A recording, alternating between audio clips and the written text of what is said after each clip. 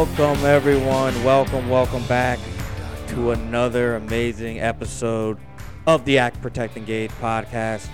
I am your host, Mr. Chase H. I hope you guys are having a great week so far. I think it's Thursday. I'm not 100% sure. Sometimes I lose track of the days, but I'm pretty sure it's Thursday. You know what that means? It's Friday Eve, and that means the weekend is right around the corner. So I'm really going to give you guys a really informative and fun podcast today.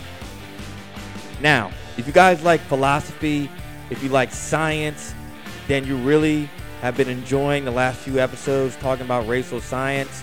I really kind of want to bring everything together, okay? That's the goal. Bring everything together and kind of go over and discuss how these racial categories, how the idea of race was formulated, okay? It didn't just come out of nowhere. It wasn't like human beings just woke up one day and was like, I think I'm going to call them African American. I think they're Asian. Let's just call them Asian. Those guys are Pacific Islanders, and those other folks are Hispanics. No, that's not how it started, right? It progressed.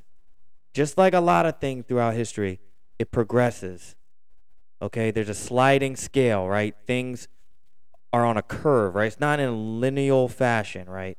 Some things go up, things drop off a little bit, then people focus back on certain issues again, and then they drop off a little bit. So, same thing goes with the idea of the connection between science and race.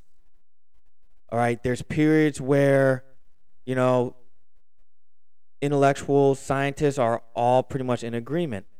Then there are periods throughout history where there's different opinions, different perspectives based on the politics of the time. You find this especially in the Civil War era when people were picking sides. All right, you find this during the segregation eras, right? When people were starting to fight for integration. You'll see the kind of sudden interest in racial science, and we're going to talk about some of the early days today. All right, so that's my introductory rant. I always do it at the beginning of each podcast. Right now, what I need you guys to do, if you have not done this already, please, I beg you, turn on your notifications, because if you do, then when a new podcast episode is out, you'll know right away. So you can't make the excuse, Chase, I didn't even know, man, you have all these podcasts, I fell behind. No, because guess what? If you would have turned on your post notifications, you would have known, you would have been watching, whatever you watch, whether it be Forensic Files like I do, whether you watch freaking 600 Pound Life, it doesn't really matter. You'll hear a bing. When you hear that and you look on your smartphone and you see a banner on the top of that screen that says A.P.E Academy, you know we just did another dope podcast, all right? So please make sure you do that. Also, if you have a few extra minutes, if you could rate us, okay, 5 stars, but be honest. I'm not twisting your arm or anything. I'm just saying I look at the ratings and reviews, and I use those to adjust the content a little bit, adjust some strategies, the content. Someone made a comment the other day on my TikTok that the intros are a little bit too long, right? So what I do, I cut out some of the intro videos that I like to do, some of the intro scenes, and I shortened it up a little bit. So that's a great example of how I do listen, and I do listen to feedback, and I appreciate all the feedback.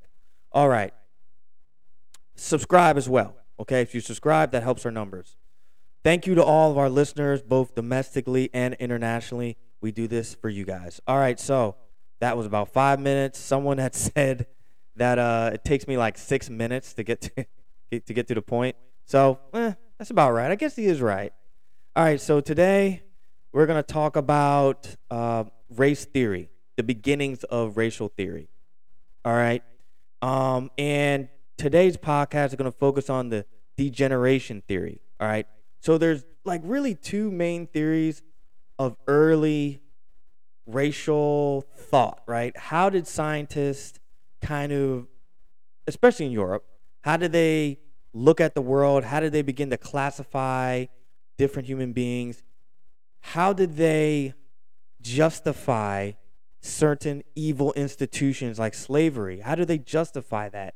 How do they look outside and see other human beings in bondage and be okay with that, right? Or be, you know, kind of subdued in their opinions or observations about it? Well, you do it through science. You make up stuff, essentially, is what people did. They did it through philosophy, right? Political philosophy, science, quote unquote, pseudosciences, so-called scientific methods. They did it through religion, all right? There's a bunch of different ways. Today, we're going to talk about philosophy and science, all right? We got a few sources. We got some good ones today. The Myth of Race, the Troubling Persistence of an Unscientific Idea, and that was written by Mr. Robert W. Sussman, all right? John Locke, from the Stanford Encyclopedia of Philosophy, the Second Treatise of Government by Mr. John Locke, written in 1690. All right, and then you got The Spirit of Laws by Charles Montesquieu. Now, if you guys have studied philosophy, if you guys are political studies majors, political science majors, or government majors, or foreign policy majors, or philosophy majors, or history majors, pretty much any liberal art, you've probably heard of John Locke and Charles Montesquieu. All right? These guys are world famous. Their names live on. Their works live on. All right? But what you don't know, right, and what you're not taught in school is that their history has been whitewashed, partially. Now, that doesn't take away from the great work that they've done, because they are geniuses. I say are and not were because their work still lives on today, right? So they're not dead and gone. I'm reading John Locke's Second Treatise of Government. He wrote it in 1690, and I'm reading it in 2022. That is staying power. So they had some great material and some great thoughts. However, when it came to race, when it came to superiority versus the inferiority of certain populations, these guys were some of the worst, some of the most racist, misogynistic, just ignorant people on the face of the earth. Okay? And I know that's probably hard for some people to hear, but it's true. I looked at the Stanford Encyclopedia of Philosophy and I used it as a source, but they didn't say anything about some of the stuff I'm about to talk about. So that's what I mean. A lot of their beliefs that don't kind of fit into the nice little pretty neat narrative that academia wants to create for them, a lot of that stuff is thrown to the side, right? Unless you really dig for it. All right, so we're talking about the theory of race. It's called degeneration, all right? Degeneration. And it started in the 18th century, right? So the degeneration theory of race, it assumed that all humans were created by God, beginning with Adam and Eve. Non-whites, however, were thought to be inferior, and they were thought to need the guidance and control of rational, moral men, i.e., white, European, male Christians. Okay, so the original race, right, was white. Degeneration means that all the other races degenerated from white into, whether it be black, Asian, whatever, indigenous. So those races were actually a fallen version of the original man. Does that make sense? So it's a weird combination of racism and religion and science. Well, pseudoscience, not real science. All right. So the lowly condition of non-whites was caused by some type of degenerative process related to climate or conditions of life. It could be maybe isolation from civilized Christian societies, or maybe to some divine action by God, which was explained in the Bible, right? They weren't sure the exact reasons. Different scientists had different scientists and different theologians had different opinions about what caused these fallen races to be so corruptible and so different than the original man, right? So there are a bunch of different theories. Some people thought it was climate. Some people thought it was just how they live, their culture. Some people thought it was because they were not indoctrinated with Christianity. It just depended. Believe it or not, though, this was a liberal view at the time of racial differences. Because the approach believed that these degenerate races could be fixed, right? You could fix them. They're broken, all right? They're just broken temporarily. But their black skin can be fixed. And we'll show you how, right?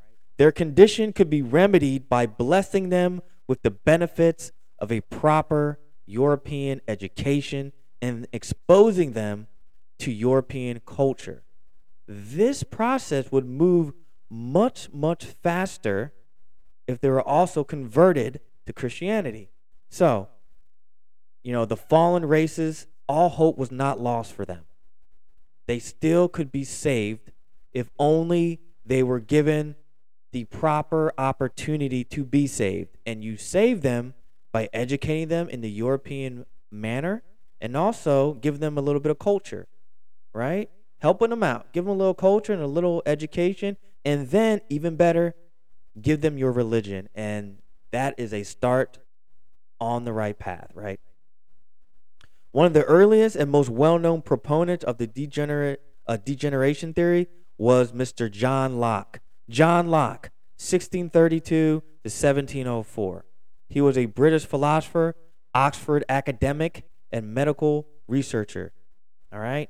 In his monumental An Essay Concerning Human Understanding, which was written in 1689, Locke penned one of the first great defenses of modern empiricism, and he attempts to determine, in his essay, the limits of human understanding in respect to a wide variety of topics, right? He covers almost everything. Locke's essay explains what exactly we can legitimately claim to know and what we cannot claim to know. There are some things John Locke believes that as humans, we just cannot figure out. He was a really religious man. A lot of philosophers, a lot of academics were at this time. So he believed that human knowledge was limited. Okay? Locke's commentary on opposition to authoritarianism, the separation of church and state, natural rights, and the social contract are foundational works for many academic disciplines. If you have studied liberal arts in a university in this country, in Europe, you have read John Locke. You might not remember. I remember reading John Locke. It was fuzzy when I was researching for this podcast. I really had to kind of dig in it, but it was fuzzy. But I did it. But I was able to remember. All right. Once I started it up again, I was able to remember it. So it's definitely something that you got to think about and brush off the old cobwebs. But guess what? Once you brush it off, it all comes back to you. I'm telling you. Believe you me. Okay. So, despite all these accomplishments and accolades, there has been a concerted effort, right, to conveniently whitewash other darker aspects of his thought, chiefly his racist worldview and his open disdain for all non-whites. For some reason, academia has chosen to ignore or brush aside his nasty, unscientific, and intellectually lazy views on racial difference and inequality. Now, I know that's a harsh criticism of a extremely influential figure in philosophy, but it's true.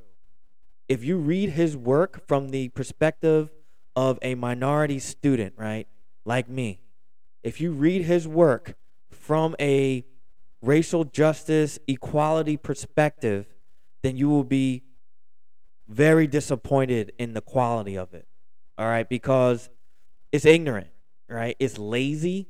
There's no science behind it. He has no evidence for any of the stuff he says, right?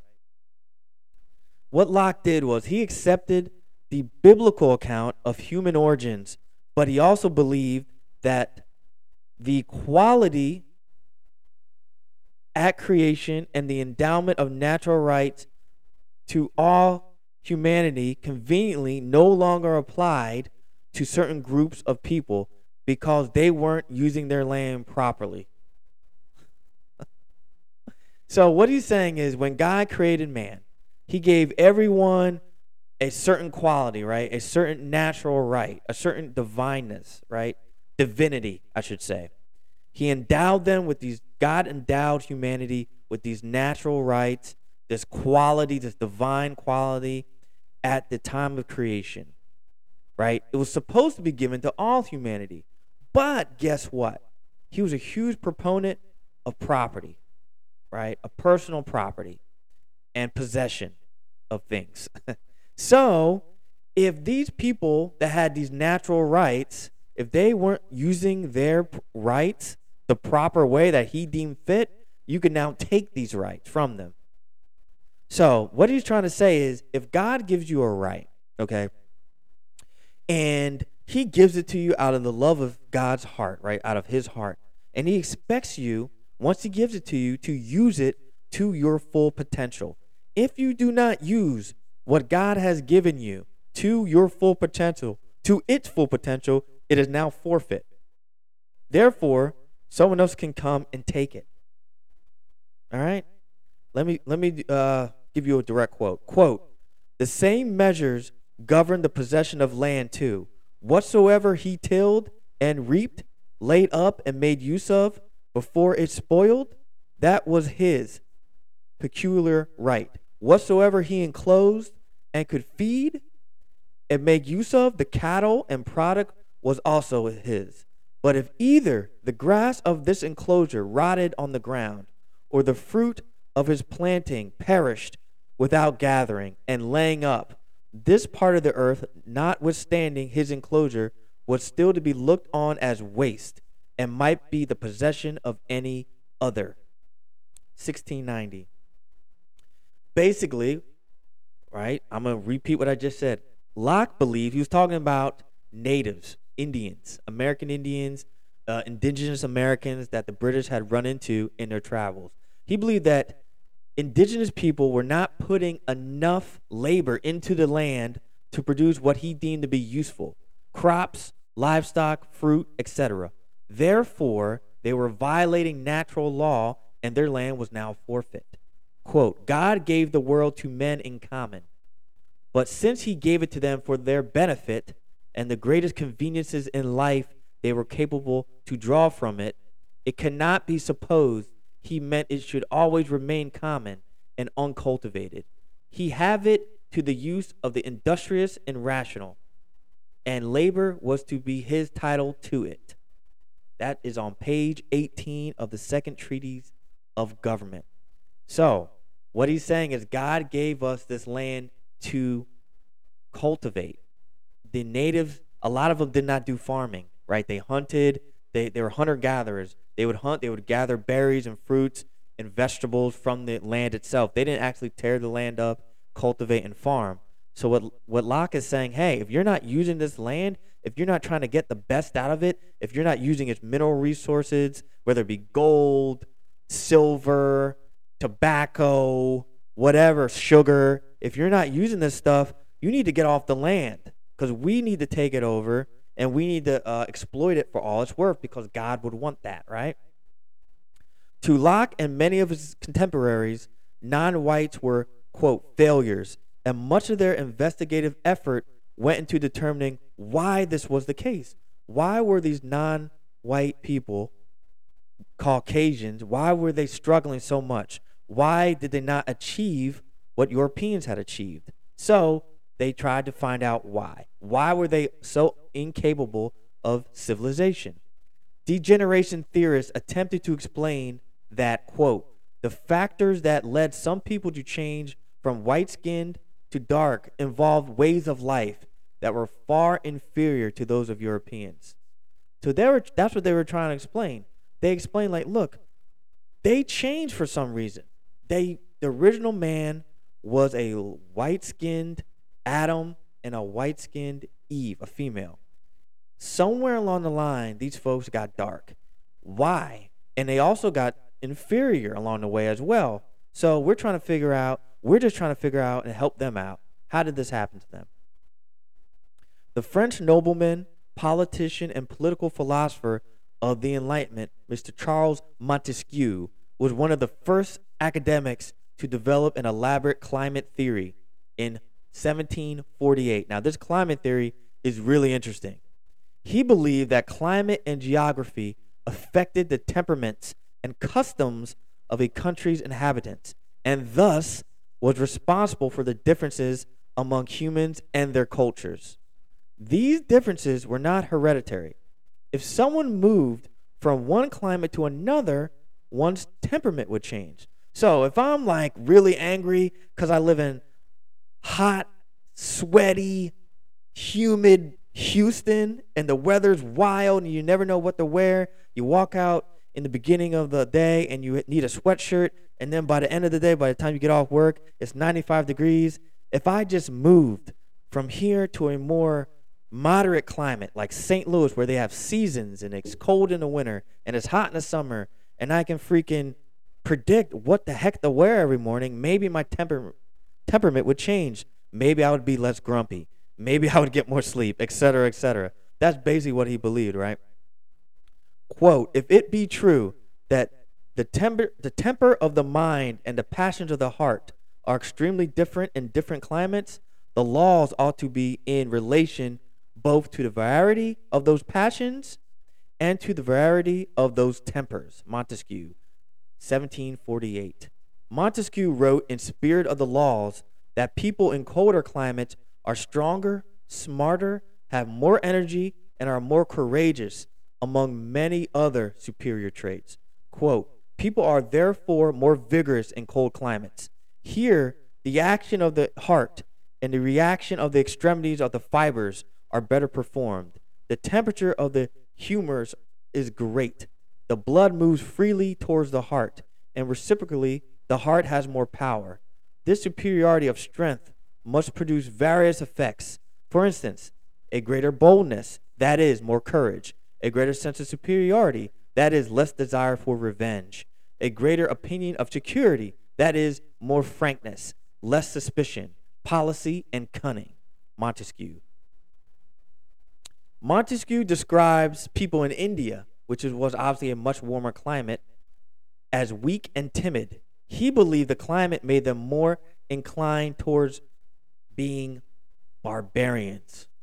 Quote, nature, having framed those people of a texture so weak as to fill them with timidity, has formed them at the same time of an imagination so lively that every object makes the strongest impression upon them. Another influential figure in the 18th century was Carl Linnaeus, 1707 to 1778, the founder of modern biology and the person who developed the system of zoological classification of species still in use today. Linnaeus, like Montesquieu, believed in the unity of mankind, right? So all men came from one source. They weren't different species. They came from one person. So all men came from Adam, right? That's their belief system, the unity of all mankind. Linnaeus' goal was to systemize the naming of all plants and animals that God had created and then put them in order, okay? The order was based on an evolutionary scale. It was a creationist concept, right? So it was a religious concept. All species were created as fixed and separate species whose perfect representations could only be found in the mind of God. So we're works in progress. We'll never be perfect. Only God knows our perfect form. So he didn't really believe in the constant evolution of a species, right? He believed that they're on this earth. They will evolve, but they will never hit the perfect evolution, right? They won't ever be perfectly suited for their environment because only God knows that, right? Quote, the assumption that the world was hierarchically arranged, I can't say that word, was arranged in order. pervaded medieval Christian thought and continued without question in the outlook of the Enlightenment thinkers as well. Linnaeus adopted this view of the universe and arranged a specific picture of the world as a series of steps running from God at the top and descending down, right? So God was at the top, and it was like a descending stairwell. Like, at the front stoop of a house in New York City, you ever been in a city in the Northeast, and in the row homes have stoops, right, with the steps that go straight up to the front door? That's the chain of being that we're about to talk about, right? So God was at the top of the stoop, and the lowest invertebrate, like the lowest animal, was at the bottom. So God at the top, and it descended down from there. Each step represented a different entity of the living world, all the way down to the inorganic, like a rock, right? I think the rock was literally like at the bottom, like a rock. This arrangement became known as the Great Chain of Being. Linnaeus devised the term Homo sapiens for humans and considered all humans to be members of the same species. He placed humans in the order of primates based on anatomical similarities, which made his peers very uneasy at the time. So this was like a cutting edge belief, right? That humans and primates had anything in common. It was like unheard of. Another contemporary of Linnaeus that was ahead of his time was Georges Leclerc de Buffon. So we're just going to call him Buffon. 1707 to 1788. So if I'm slaying these names, a lot of them are French, and I talk like I have peanut butter in my mouth, as you could tell from earlier in the podcast. I can't pronounce anything. But Buffon was perhaps the greatest naturalist of the 18th century. Buffon offered the most complete explanation of human variation of his time in his epic 43-volume Histoire Naturelle, written in 1785 to 1787. Buffon talks extensively about the variations within the human species. Quote, humans are not composed of essentially different species among themselves, but on the contrary, there is only one sole species of man which has multiplied and covered all the surfaces of the earth and has been subjected to different changes due to influences of the climate, differences in nutrition, and those of manners of life. Buffon, 1785. However, Buffon did believe that the ideal human lived in the colder climates. He was a big climate guy. Like a lot of his contemporaries, he believed that the ideal humans lived in Central Europe. The further one moved away from Central Europe, humanity drifted farther and farther away from the original ideal man. Quote, the best climate is found between 40 and 50 degrees. It is here that one finds the most beautiful and most fit humans. It is in this climate that one finds the ideal of the natural color of man. It is here where one finds the model or the origin from which is derived all of the other nuances of color or of beauty. Buffon, 1785. Okay, so who exactly created these categories, right? So we got these guys, they're starting to kind of strike around it. They're not quite there at the racial categories yet. They're getting there, right? They're slowly starting to kind of think about, okay, wait, why are we white and they're not?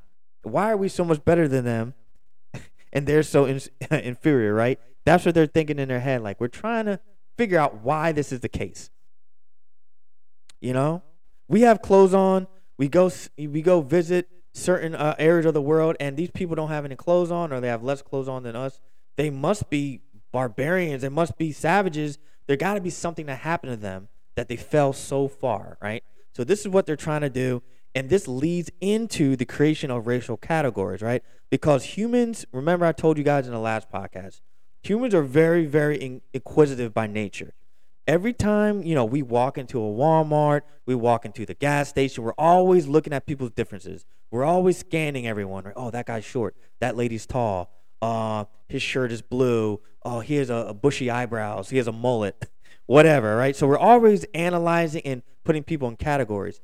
This is the first time that people, at least in Europe, have really tried to look at the world and figure out why things are the way they are, in their head, of course. And you can see through their kind of slow, plodding march forward, you can see how they're marching toward a superiority and an inferiority complex, how they're marching toward this blatant racism. It's a slow progression because at first it's almost like innocent. Yeah, it's got to be cold. That's why we're white, because it's cold and it's hot and they're black. But where it gets insidious is where you start saying it's because we're the ideal human. We're the best. God made the white man. That was the first man, and they're all like fallen versions of us. That's when it starts to get insidious. And when you see that starting, then you know we're on a very, very dark path, and we're going nowhere fast. All right? Nowhere good fast, at least. All right, guys. Quick musical interlude. We'll be back in a flash. I hope you're enjoying the podcast. I have a new microphone, so if it sounds a little different, we're just working out the kinks, right? The wrinkles, ironing out the wrinkles. God bless y'all.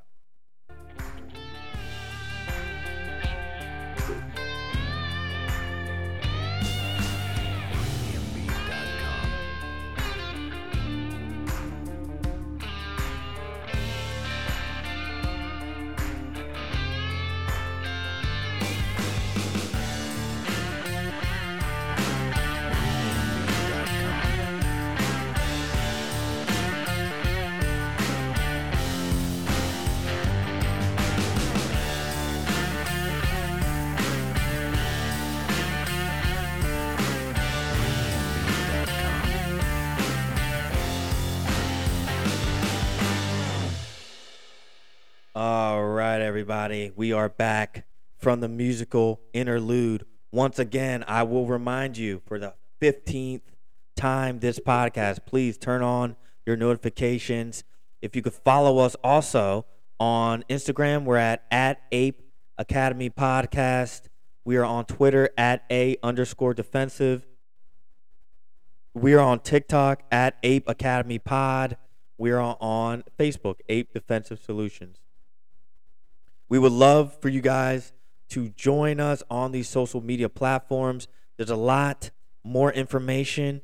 If you combine our social media with our podcast, you will get a lot of great stuff, a lot of great content, and I'm sure you will enjoy it. I promise you, all right? I don't put out any bull crap because guess what? I only put out stuff I would want to hear. Unless I'm a total dork, which is arguable. But it's debatable. But yeah, I think I put out pretty good stuff that I would want to hear. So check it out, all right? So who created racial categories? Easy answer. The German physician John Blumenbach. Okay? Blumenbach. Now, I know I'm ruining his name because he's German, so it probably has a crazy accent on it. But he was born in 1752. He died in 1840. Blumenbach. I'm just going to call him Blumenbach. He's often thought as the father of physical anthropology and was a disciple of Linnaeus. So he was a student of Linnaeus. Remember, we talked about Linnaeus a few minutes ago. So he was also a believer in the unity of mankind. So he believed that God created all humans. Blumenbach believed that all humans were the same species. He also insisted that there was no real distinction between groups and that racial characteristics change from one person to another. He was among the first to reference race specifically, but he believed that divisions of human groups were arbitrary, right? It was really just used for the convenience of the classifier. So he didn't really buy into a whole lot of the bull crap. He was just saying, look, I'm breaking them up into races just to make it easier for me to categorize. I'm creating boxes so it makes it easier for me to put people in boxes, if that makes sense.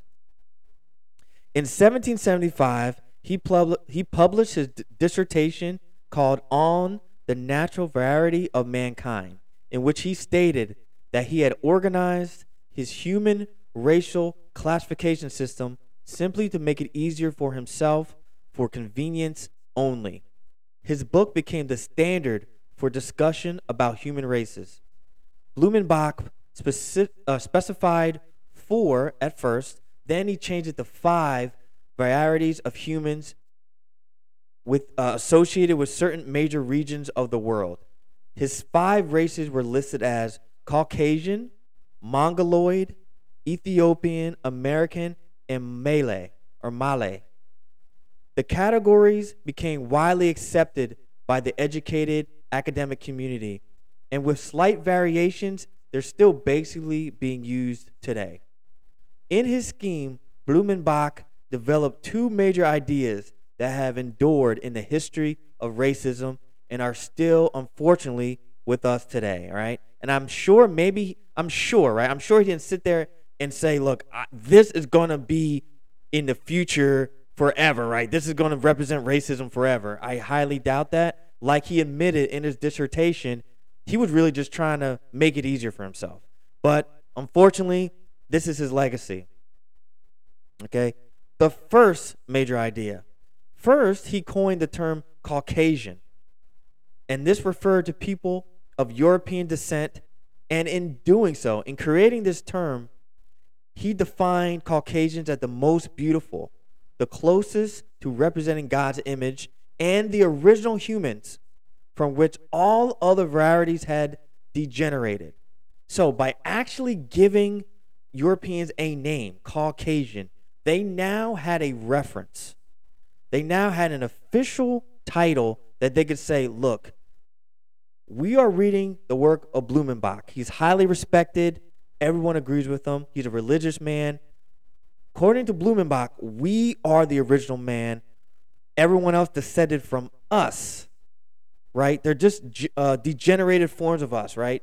So we're closest to God's image. So we now have an official classification that we can now put ourselves in, because before, all we're really doing is looking at skin color, and we're like, okay, well, they're dark, I'm light. Why is that? But now we have an actual system that he set up that we can now place people in. We can place people in boxes. It is important to note that none of these theories, not a single one, was based on any type of real science. You know what the most crazy thing is about this entire, actually still to this day sometimes, a lot of the scientific community, at least back then in the 1800s and 1700s, there was no actual science being done. Like, there were scientists, but they were basically just observing. Like, they would dissect an animal, and they'd be like, oh, that bone looks interesting. Oh, this bone looks like that bone. That means that it looks like they're descended from each other. Let me study this other, like the original. So it was just observation. There were no real scientific methods. So it was just personal opinion, and it was taken as scientific fact, which today, there's a lot of like these so-called, scientists or scientific experts on Facebook. The guy that drives the UPS truck, but now he's an expert on vaccines. It's just observation, right? It's just opinion, right? It's still going on today, but back then it was accepted as real fact, real science. Secondly, he accepted the understanding that one variety was better than all the others. He believed in a system of humanity that was based on ranking, hierarchy. He created a clear pyramid with Caucasians at the top. So if you look him up, you'll see there's a drawing, like there's an outline that he did, and it's basically a pyramid of skulls, right? And on top is the Caucasian skull, and everything else in a pyramid kind of fashion goes down from there. So on the bottom, of course, is the African, right? And then you have the indigenous native on the other side. So just imagine like a triangle with Caucasian at the top. Then you have various skulls from other races making up the sides of the pyramid. Make sense? So obviously they're at the head, right? He had a clear delineation. Before him, he had a person that he looked up to, another scientist named Colbert. Before him, he had described only 3 human variations.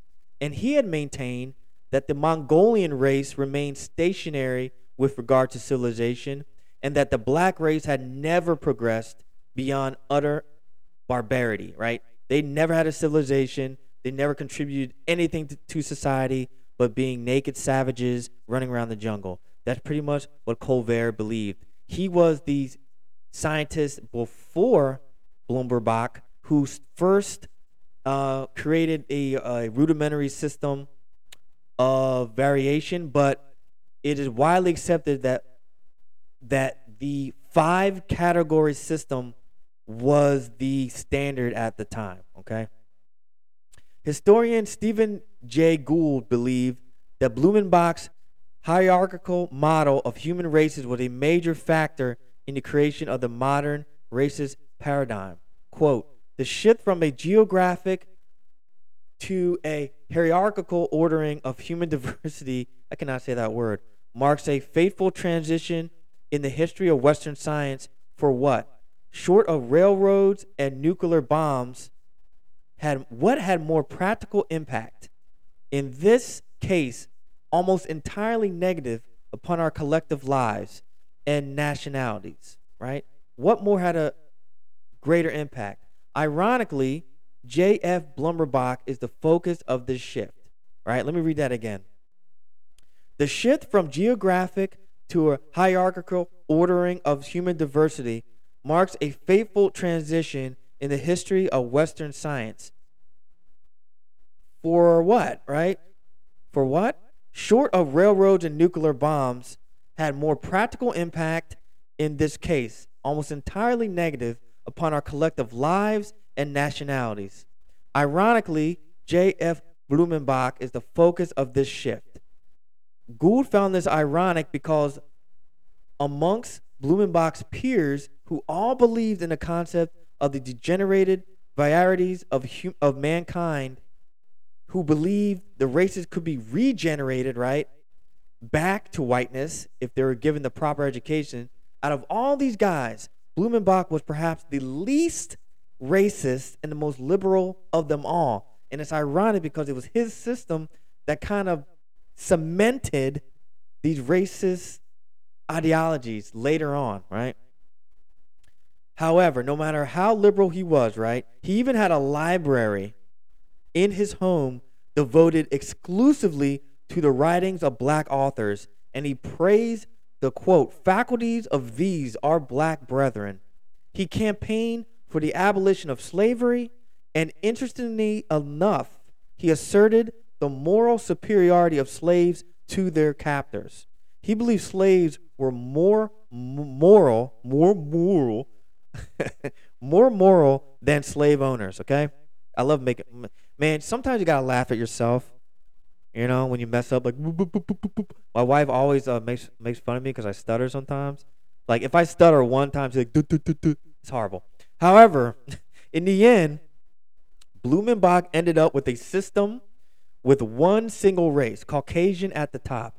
He assumed that the Caucasian race was representative of the original creation. It was the closest one. And then he envisioned 2 lines of departure from this ideal toward more and more degeneration. Inherent in the degeneration theory of race was a concept of change, right? Change happened. Blumenbach, in writing about human varieties, believed that the further population migrated from the origin of the Caucasus region of Europe, the more they degenerated. The more they were affected by their environments and conditions of life. He identified climate, nutrition, and mode of life as major factors promoting these changes, okay? So, the more you moved away from the Caucasus regions of Europe, the more you were affected by climate, by the heat, by the wind, by the rain. The more you're affected by the food that you ate. Because guess what? You're really, really far from your source, from your original source, which was the Caucasus regions of Europe. Of course, this is nonsense. We found out later that the original man was actually in Africa, but they don't know this at the time. And of course, being ethnocentric, they think that Europe is the center of everything. So it's kind of to be expected that philosophers of this time would think that Europe is the best. But what made European thought at this time unique was how they saw everyone else as degraded and them as superior as the original man. Thank you for joining me. That's all we got for now. In the next episode, we'll talk about the second theory, which I will not tell you yet. No, not yet, not yet. Once again, turn on your post notification, guys. Put God first, put your family first. Stay hungry, get after it, work hard, study. Do not waste any time. I know I don't. As soon as I'm done recording this, I'm going to go and read some more and get ready for the next one. God bless y'all. Stay safe. It's a crazy world out here. Our prayers at Ape Academy go to the people of Ukraine. We pray for peace. We pray for freedom. If you have to fight, now's the time. God bless everyone. Enjoy the podcast and enjoy the rest of your evening. Ape.